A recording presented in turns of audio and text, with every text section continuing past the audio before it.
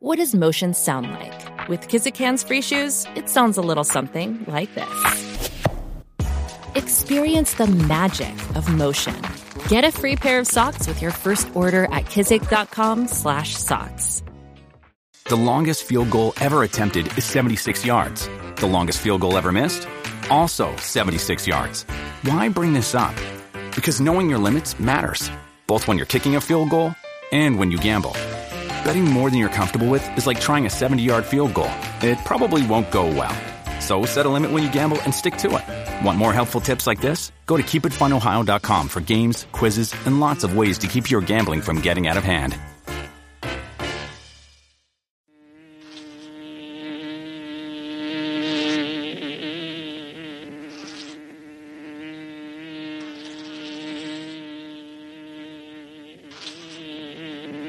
This is the Music Buzz Podcast.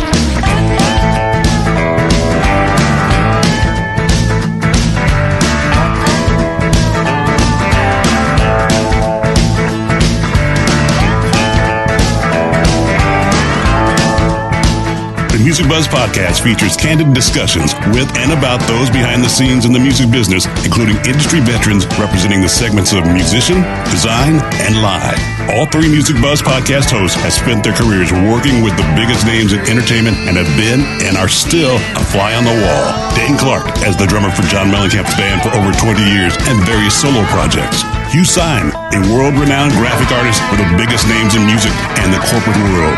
Andy Wilson, an award-winning marketing and public relations executive with over 20 years of combined multi-level entertainment industry experience in the music and sports business. Now let's buzz. Hello and welcome back to the Music Buzz Podcast. Today we welcome Doug Gillard. Doug is an American guitarist and songwriter who originally hails from Northern Ohio, now based in New York City.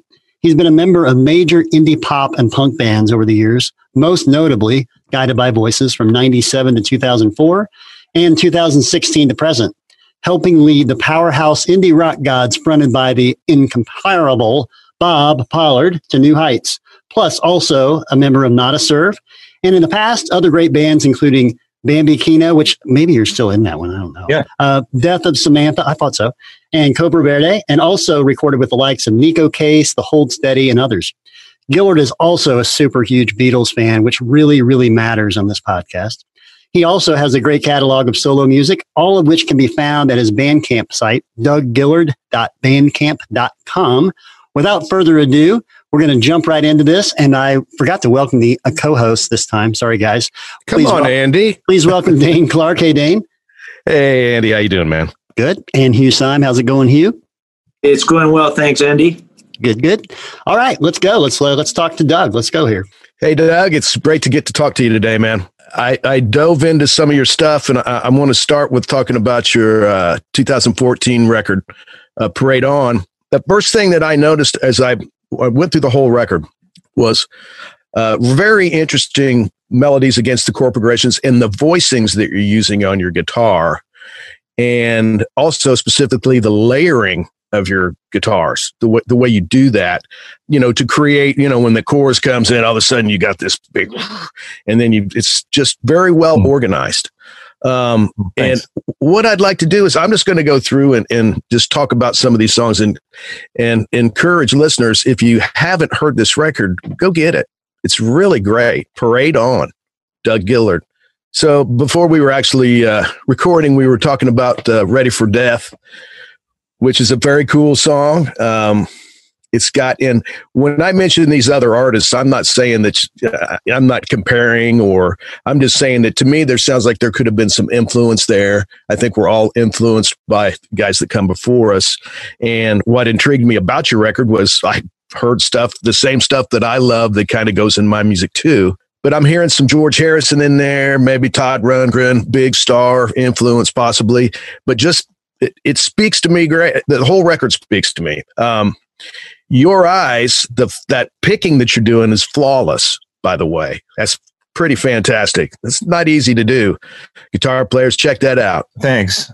That song, I think I came up with the basic chords first, but then over those root notes for the one part, I got it in my head to do something like Our Love Was, that's on The Who. Oh, sure. And that's where the picky arpeggiated part comes from.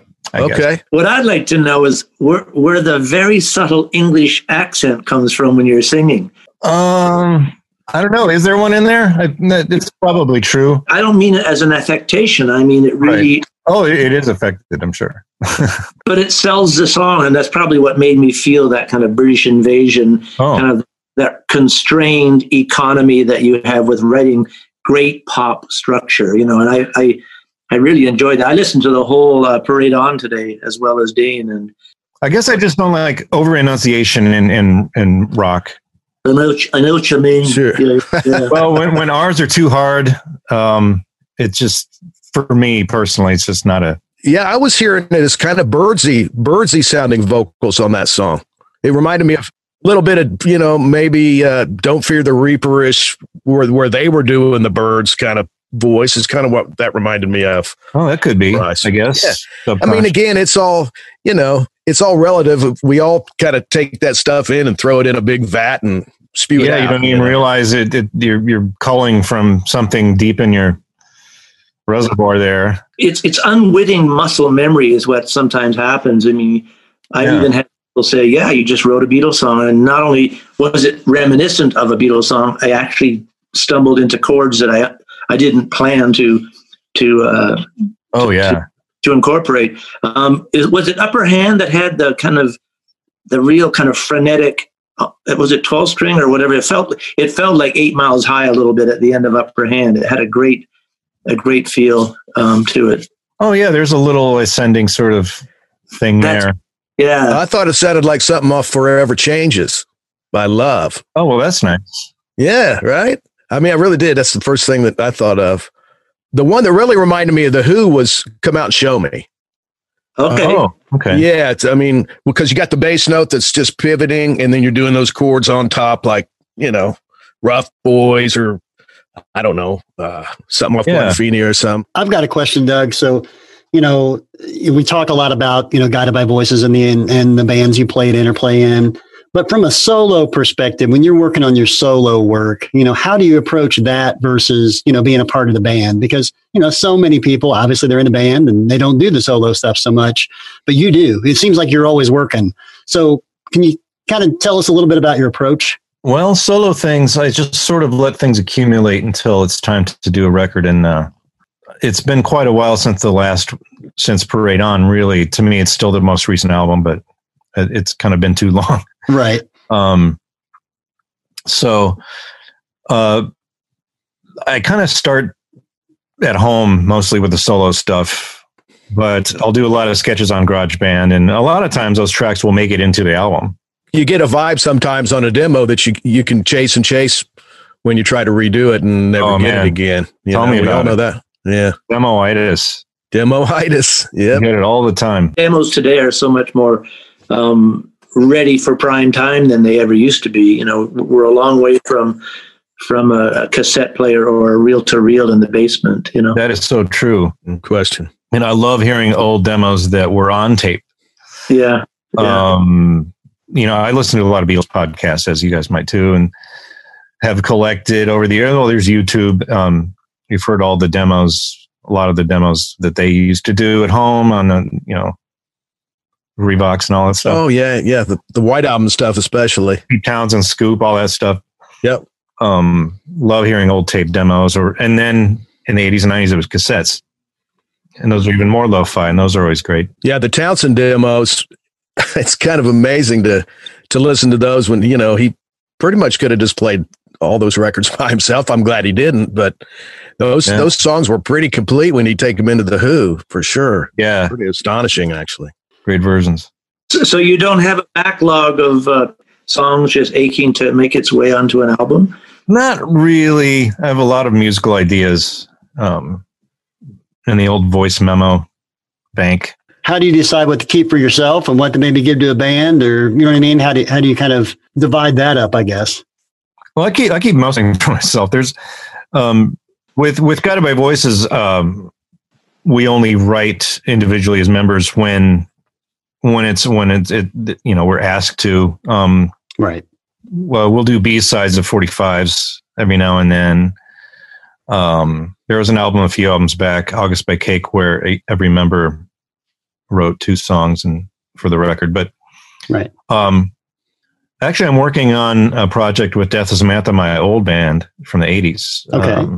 So we're starting to record again. So I'm writing a couple things for them, but otherwise, mostly everything I do is for solo, Okay, cool. And the rest is our instrumental parts for the bands. If I can ask you, I mean, I wasn't aware until I kind of dove into your history that you're not just a guitarist, but you're a singer, a guitarist, bassist, keyboardist, drummer, and percussionist. Man, I applaud your versatility. Can you tell us how you got interested in music in the first place and got started playing, progressing up to playing in your first band? Well, I mean, currently I'm not much of a drummer. I can get something done for a recording, but as far as playing a live set with a band, I have a lazy right leg, I think, as far as kick drum precision goes. But well, it's one of those things where if you don't use it, you lose it for sure. I used to have a drum kit in my bedroom in high school, but I don't live with the drum kit right now at all. So gotcha.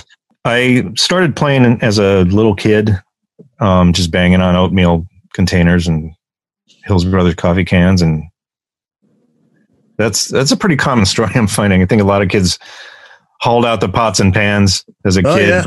I thought the thick phone book had a nice kind of tea towel on snare sound. One time I did for like a 6th grade, reading class. They had a talent show in the class, and so we had a couple recorders at the house, this little reel-to-reel, and I don't know if it was a cassette or 8-track that I had.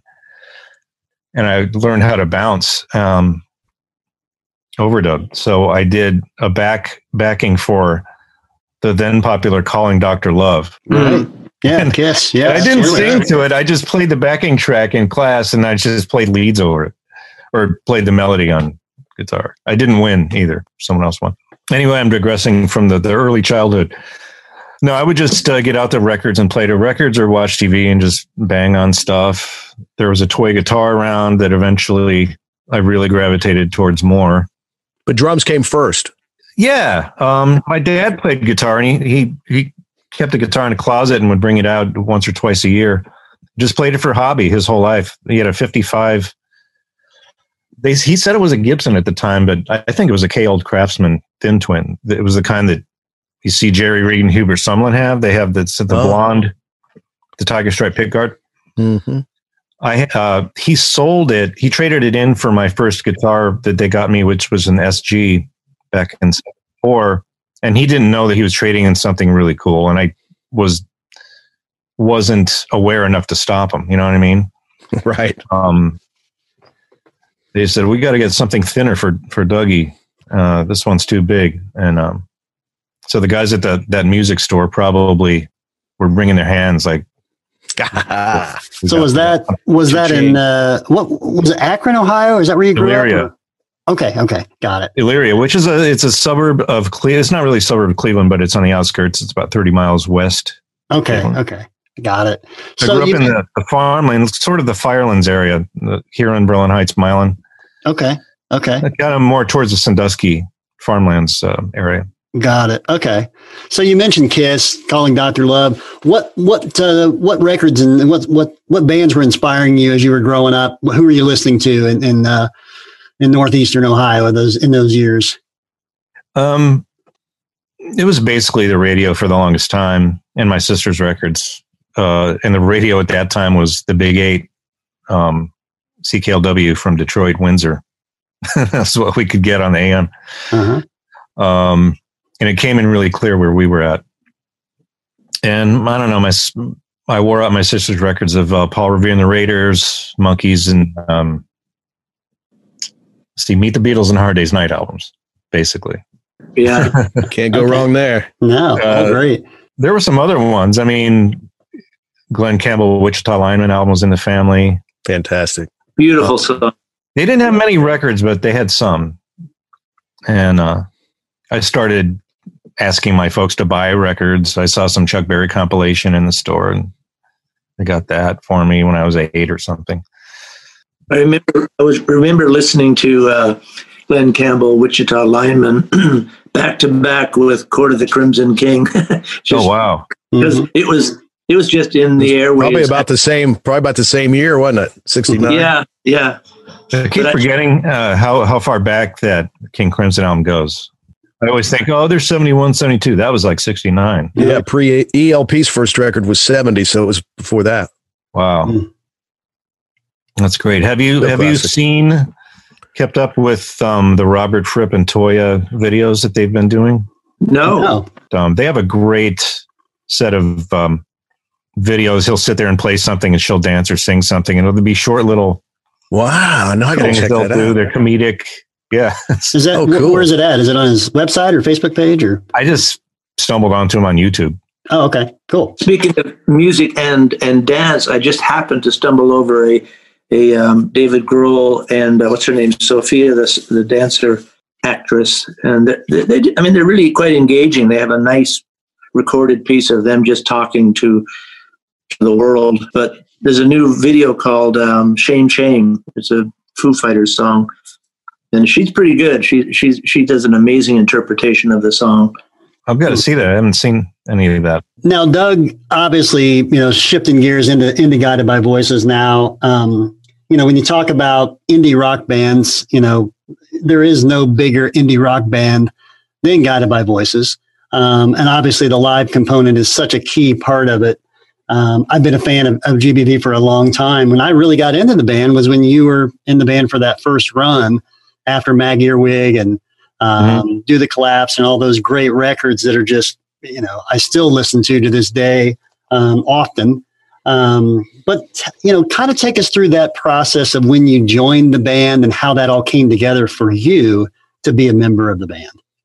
Well, I was in Death of Samantha in the 80s. We were a Cleveland band, and we were signed to Homestead Records, which had Sonic Youth. They were a New York-based indie label. They had a lot of things on the label, but they had us, and we toured around a little bit. We morphed into the band called Cobra Verde around 91, 92. And Cobra Verde did some recording up here in Cleveland, I should say, still in Cleveland. And Robert Pollard was he was a big Death of Samantha fan. He had those records.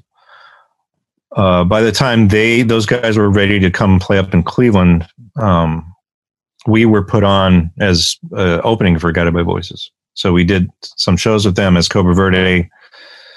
My other band, Jam, that I had as well, opened a GBV show 94, 95-ish. And so we were friends. Both bands were friends. And sometime in 96, Bob dissolved that lineup that he had. Didn't know what to do, and called us and Cobra Verde to be the band. Okay. Now, was that after they were on the Lollapalooza tour, GBV? Yeah. Okay, because that's the first time. In late '96. Yeah, because I saw them on that lineup, which was like Smashing Pumpkins and Beastie Boys, I think, and they were on the side stage, and I didn't know who the hell they were, and I still didn't know who they were for several years. And my first meeting with Bob was this is kind of when I got started in the business, I guess, if you will. When I was in college, I was the music director at this alternative rock station in Franklin College, and 89.5 WFCI. But anyway, I had the opportunity to go to the Egyptian Room in downtown Indy and meet Foo Fighters, and I went backstage to get a liner from the drummer. For my station, and me and this other guy went up, and I'll never forget it because we were leaving for spring break that night. And so we were focused on getting to Florida, but we wanted to see the Foo Fighters. And we go back there, and William Goldsmith was the guy's name. Great drummer. Yeah, totally. And so we're doing this liner, and Dave Grohl comes around the corner and says, you guys don't want to talk to this guy. He's just the drummer, kind of saying it in a funny way since he's a drummer. He's like, come on back, after the show or whatever. And so we did. And we're in this dressing room, me and my friend Jeff talking to Dave Grohl, and Pat Smear was in there, and Bob Pollard was in there because the band called the Amps opened up, which I think was Nate Farley in the Amps. Maybe he was. Yes. Yeah. I think he was in there anyway. But I didn't know who Bob was at that time. He was in the room, and we got introduced.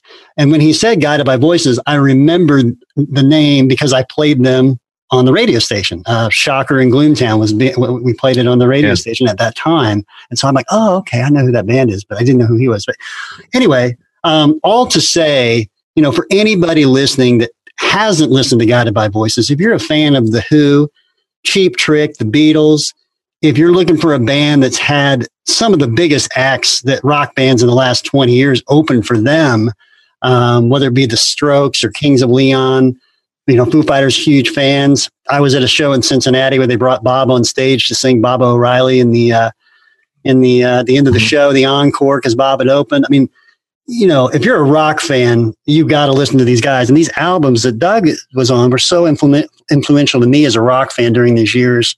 I've got some of them here: Isolation Drills. There's Earthquake Glue, Mag Earwig, Universal Truths and Cycles. Now, this album, Do the Collapse, was, to me, was probably one of the most commercial things you guys did. But I'd like to talk about that one for a second because it was produced by Rick Ocasek from the Cars. Take us, if you will, take us back to the studio with how that all came together and working with Rick. We did it at Electric Lady. We went there for pre-production first. Maybe. I can't remember if we went for pre-production when we were there to do a show in the summer. Maybe that was the case. He had us go to SIR Studios, and he observed us playing those songs and kind of made some changes, made a couple arrangement changes and made a drum beat change and this and that. We played a show at Tramps, a club that's no longer exists, where he watched the show just to kind of get a taste of us live.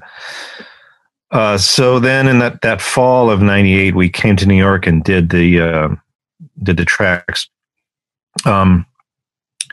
Electric Lady. So he was he was hands on and hands off. I would say he let his engineer get a lot of the sounds.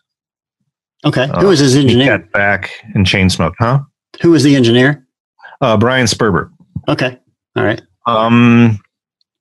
In the past, his engineer was Chris Shaw, who did things like the Weezer record with him in the Not a Surf thing before we came along to work with Rick. But by that time, he had Brian Sperber. So it was a little different sound than those records. I would later work with Chris with Not a Surf. Right. Now, how did your involvement in that band come about? Was that a result of Chris, or was it just another story, or how'd that come about? Working with Not a Surf? Mm-hmm. I had moved to New York, and Matthew came and saw one of my solo. I had a residency at Pianos here, which was a club on the Lower East Side. Right. He came to one of the shows and said, "Hey, you want to come jam along with us sometime?" Or they were doing a covers album, so he just wanted me to come and play on a couple songs. It kind of went on from there, but the Rick thing, we were looking at producers before he was chosen, and Bob and he started exchanging cassettes, and he sent Bob a lot of his acoustic demos for the first Cars album and things like that. Oh, wow. That's cool. Wow. And one thing that's interesting is to hear is, I grew up loving the Cars. I was 13, whatever that was, that they hit Ohio. It was, yeah, sure. Whoa. I mean, I didn't see them live, but the radio was just all over it at WMMS. And it was the greatest thing since sliced bread to me. Oh, yeah. Still amazing. Those albums are killer. Yeah, those absolutely. Are killer.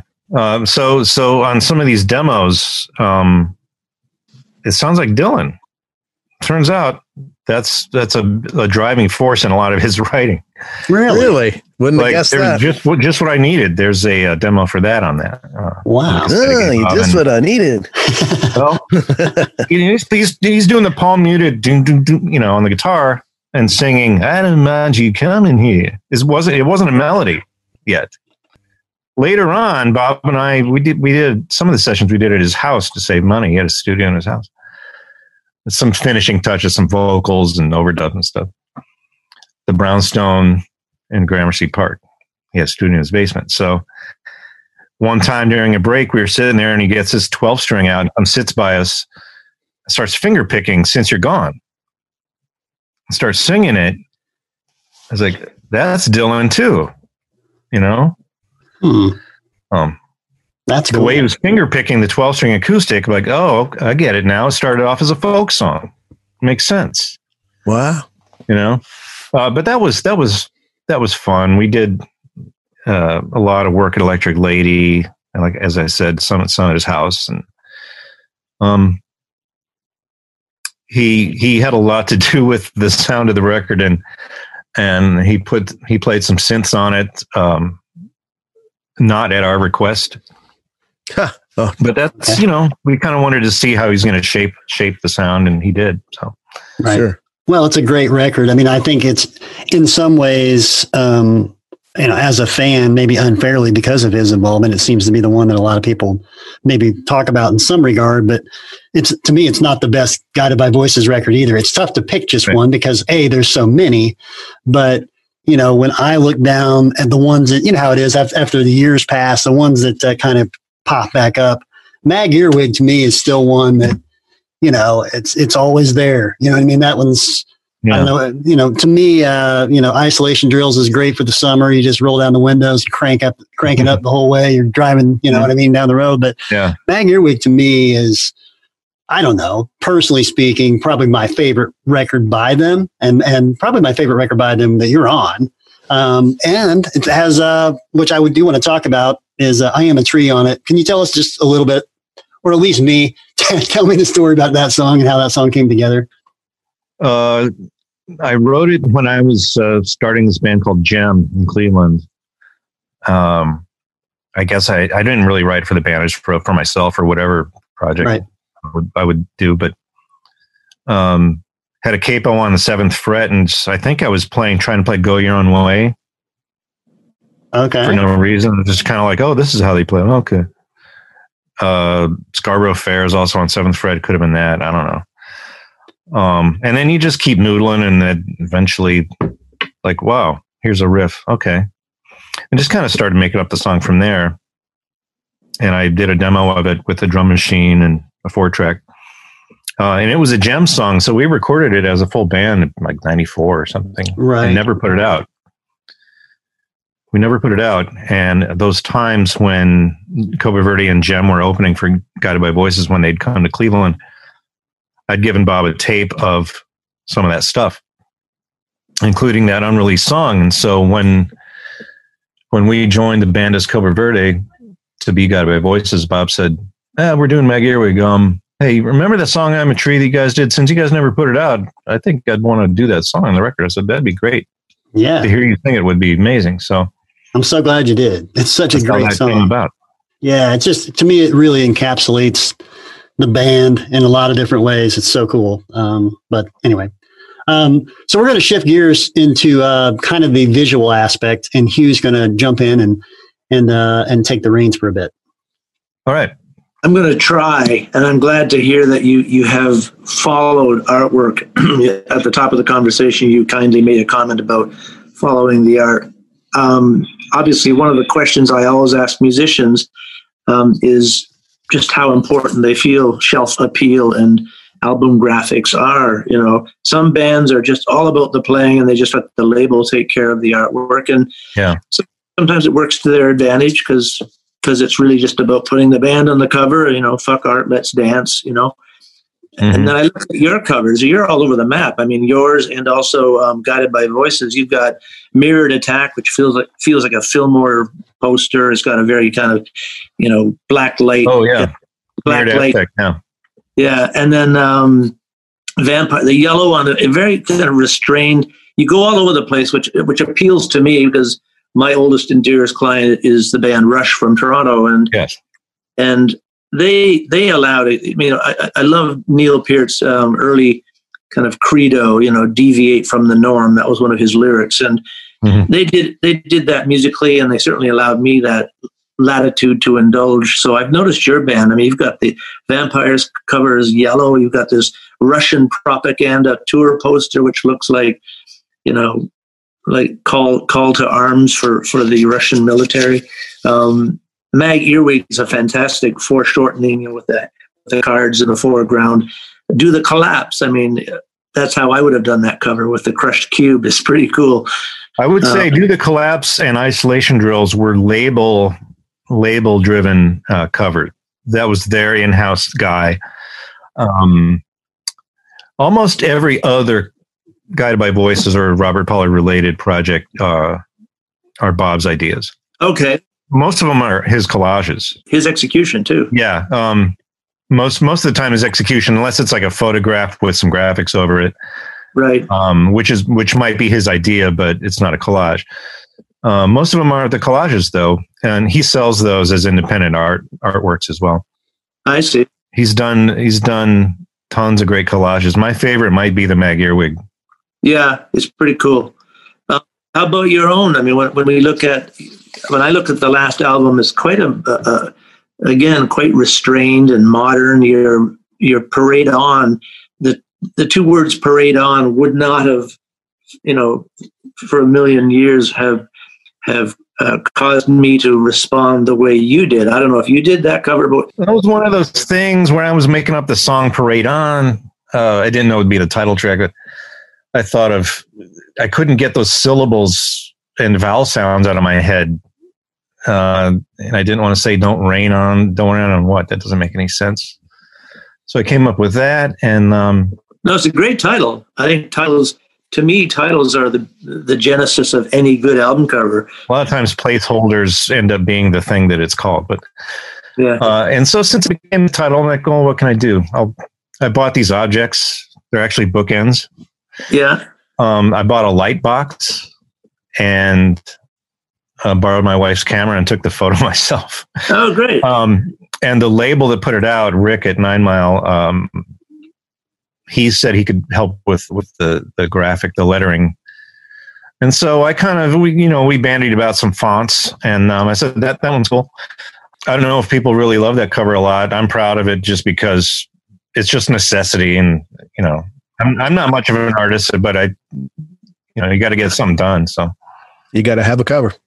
I'm a big fan of brave minimalism. I like seeing, I think Coldplay did a couple of really quirky covers where, you don't really quite know what it is, but it works. And then there's also the old adage, if an album's good, the cover automatically becomes good. There's arguably some covers in history, that have proven that to be true. I mean, White Album, man. So, well, of course, but yeah. Be careful. That is, to me, that's brilliance. It is. No, I know. It is incredible. I think Revolver is, Klaus Voormann's sketch on Revolver. It's charming. It's pretty cool. Mm-hmm. Would I have ever kind of, as an isolated piece of art, called that great art? Maybe not. But is that a fucking great album and therefore a great cover? That's the tail wagged that dog, Yeah. Yeah. I always thought Freeman's picture of them when they were trying to ape Astrid Kirchher's black and white dark thing for With the Beatles, Meet the Beatles. Oh, yeah. Yeah, for sure. It's a great cover, yeah. Amazing. I had dinner with Astrid, I'm proud to say. Oh, wow. My good friend Dimo Safari grew up in Hamburg, and we just finished doing an album project for Charlotte Church, the then 12-year-old opera singer in London, and we took a side trip to his hometown, and we met up with Astrid. It was a wonderful evening. Amazing. I have 4 of her pieces just because of that meeting. Oh, great! That's awesome. We ended up having dinner with Gibson Kemp is a guy that has a pub in Hamburg. He was a drummer that was married to Astrid for a bit in the mid '60s.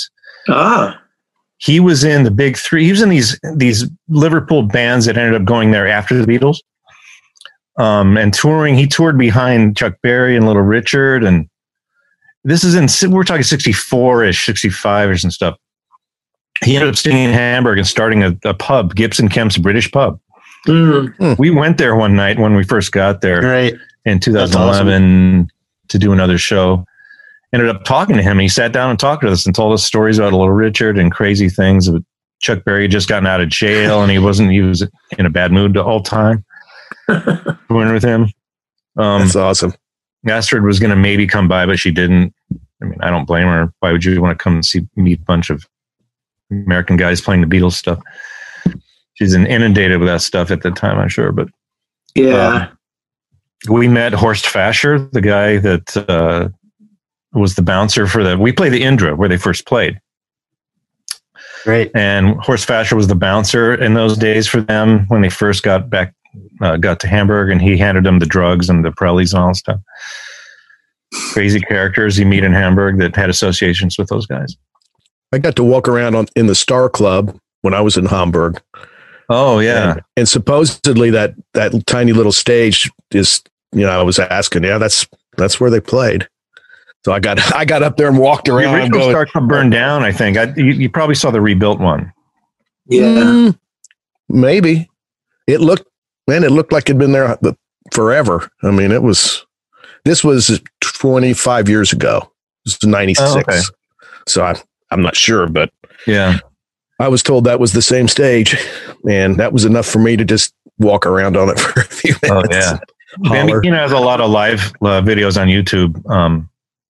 Different people have taken. You can probably check them out. Yeah. We did one with Mark Lewison, the writer, joined us at a Beatles Fest and came up and sang a couple songs. Nice. Did he do the the recording sessions book? Yeah, and he's doing the big 3-part tune in, the huge 900-page. Oh wow! Yeah, book. And then he's doing volume 2 now, and no one knows when that's going to be done. But that's kind of like the Byrds Bibles that I've got. Yeah, Requiem for the Masses. They're both 1,000 pages. You got to be really a bird nerd to have those, and I proudly do. Hugh's book, The Art of Rush. How many pages is that book, Hugh? It's an amazing book. Well, it's 270 something, which kind of crept up on me really fast, and we're actually doing a second edition,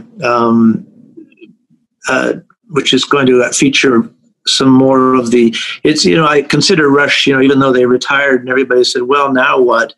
We're doing 40th anniversary box sets, which is really not a cash grab. It's definitely taking footage from the Hammersmith Odeon and it's just, cleaning up old video and remixing, bringing Terry Brown back in to properly remix the live performances. And so it's really valuable stuff for a true Rush fan.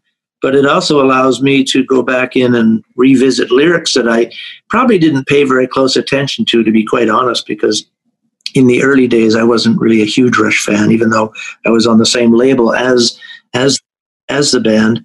But it allowed me to go back in and harvest the imagery and have fun with new artwork, because we can now do these 12-inch square booklets to go inside with the vinyl. But we're taking some of the imagery from those 40th anniversary box sets, and we're going to do an addendum to the original Art of Rush, and re-release that. We're also going to do a memorial page for Neil in the new book. So yeah, that's awesome.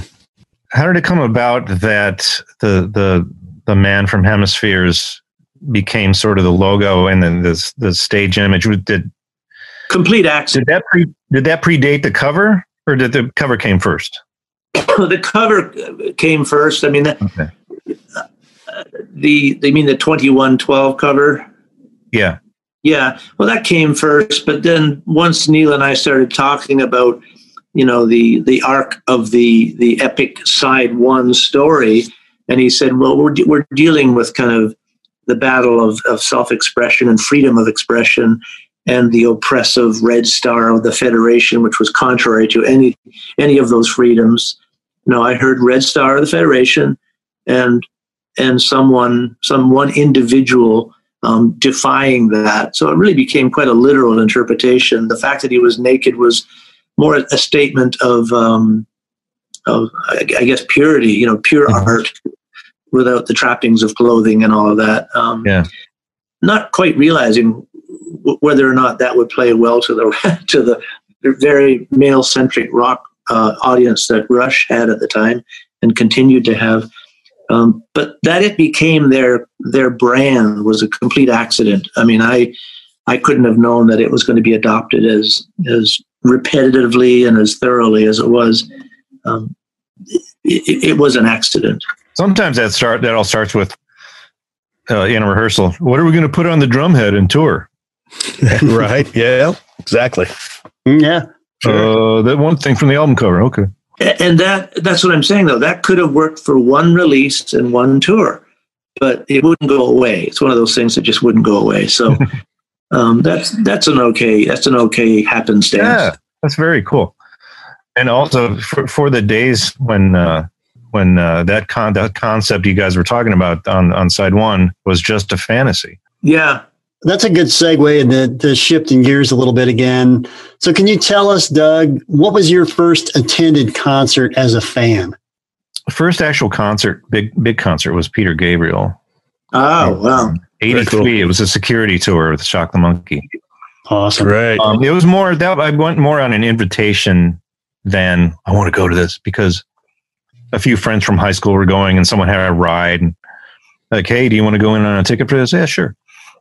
And I was a fan, but I didn't have a burning desire. I mean, it wasn't, something I had my sights set on, but it was great. It was, Tony, they came through the crowd, Tony Levin playing, they were all playing drums, like marching band drums as they made their way to the stage.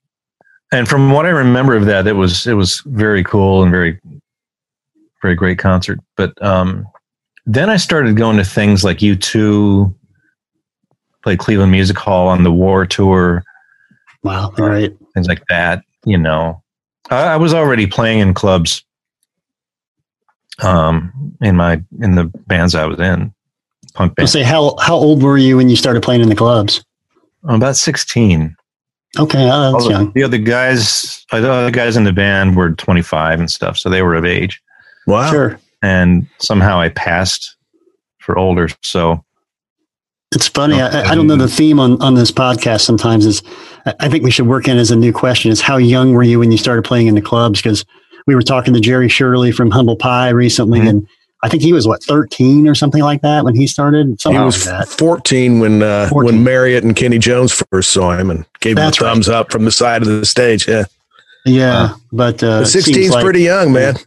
That's pretty young. No question. It's crazy to think that 16 is not the youngest that we've talked to, but yeah. I guess crazy. For a Midwesterner, I guess that's pretty young. Definitely.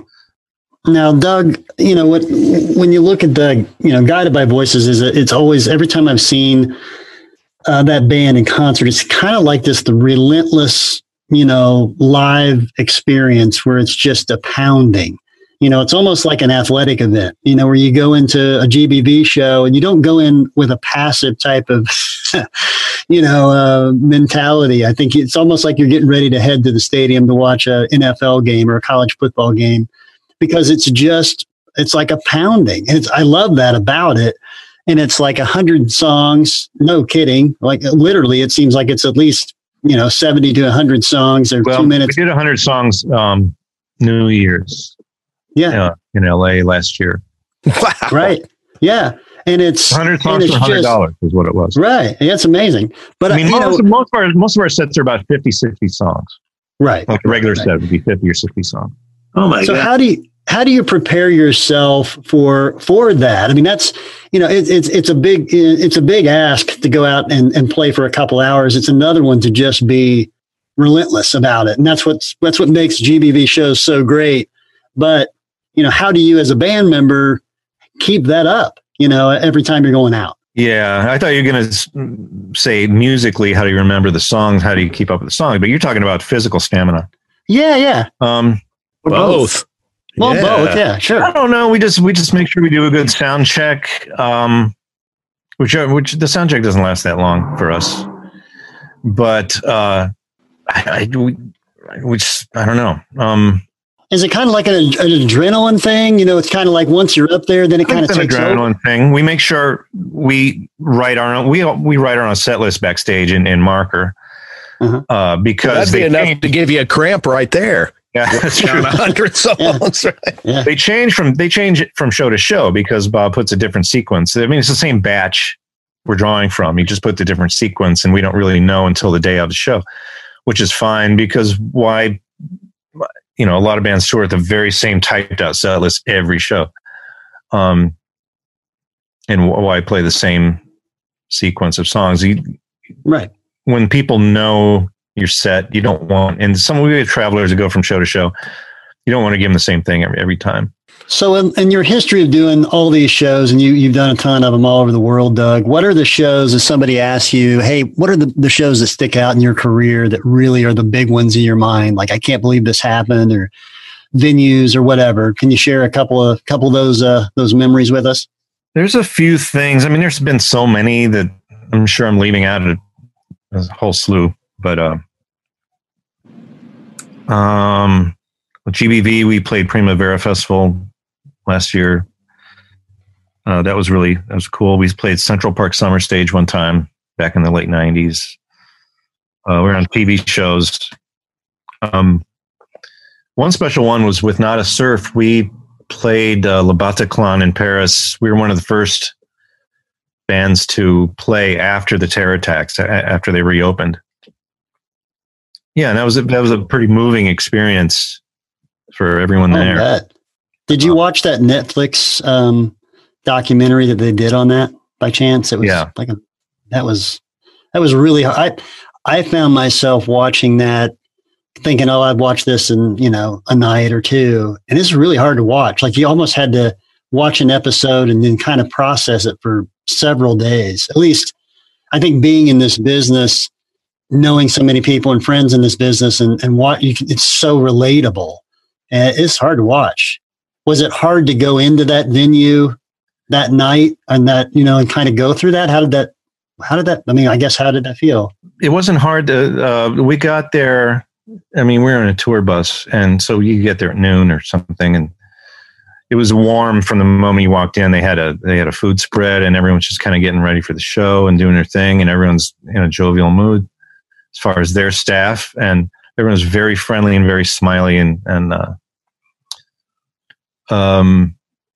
it was only emotional, really, as Matthew talked between songs one time about the occasion. And then we played a slow song, and everyone felt emotional at that time. Sure. Then there's the whole consideration too that this can't take you down. Don't let it get you down. I mean, of course. When I heard about Sting, when he did he did an incredible show from his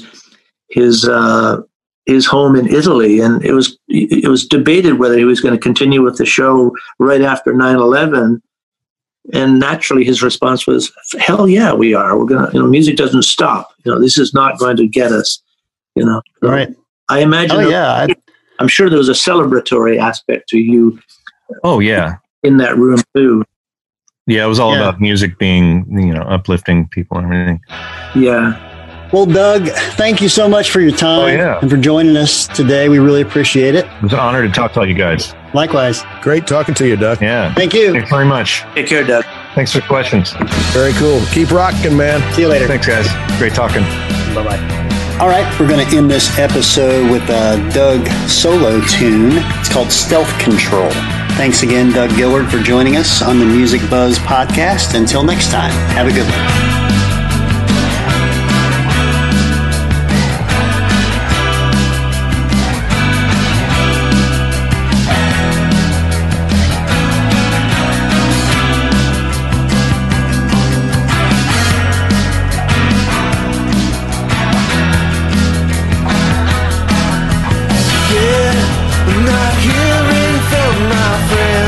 I'm not hearing from my friends, my friends.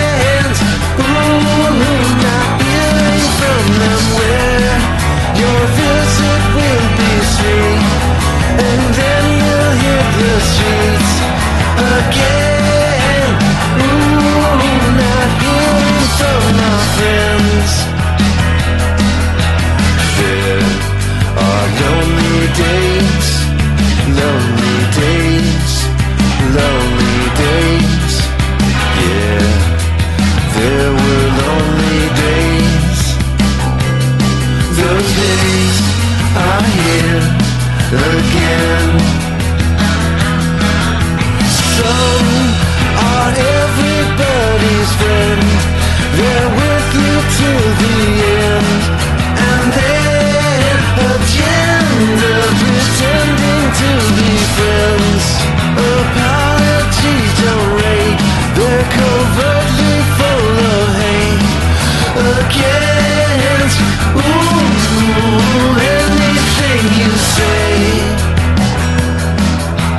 Power doesn't show self-control, self-control. Oh, don't want you to know. And a child again.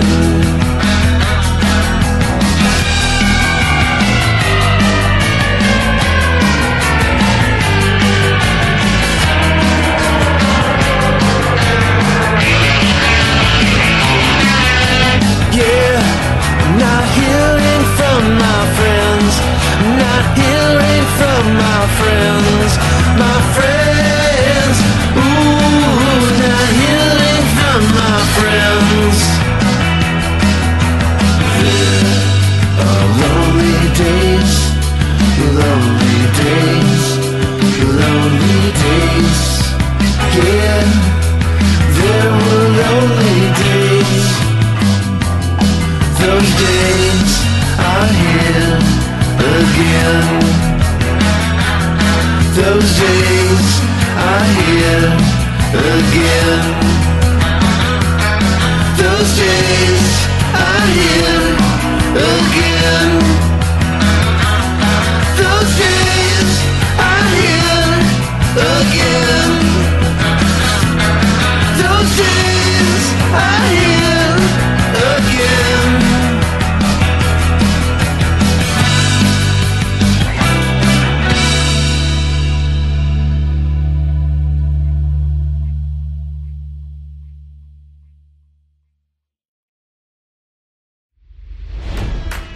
It's NFL draft season, and that means it's time to start thinking about fantasy football.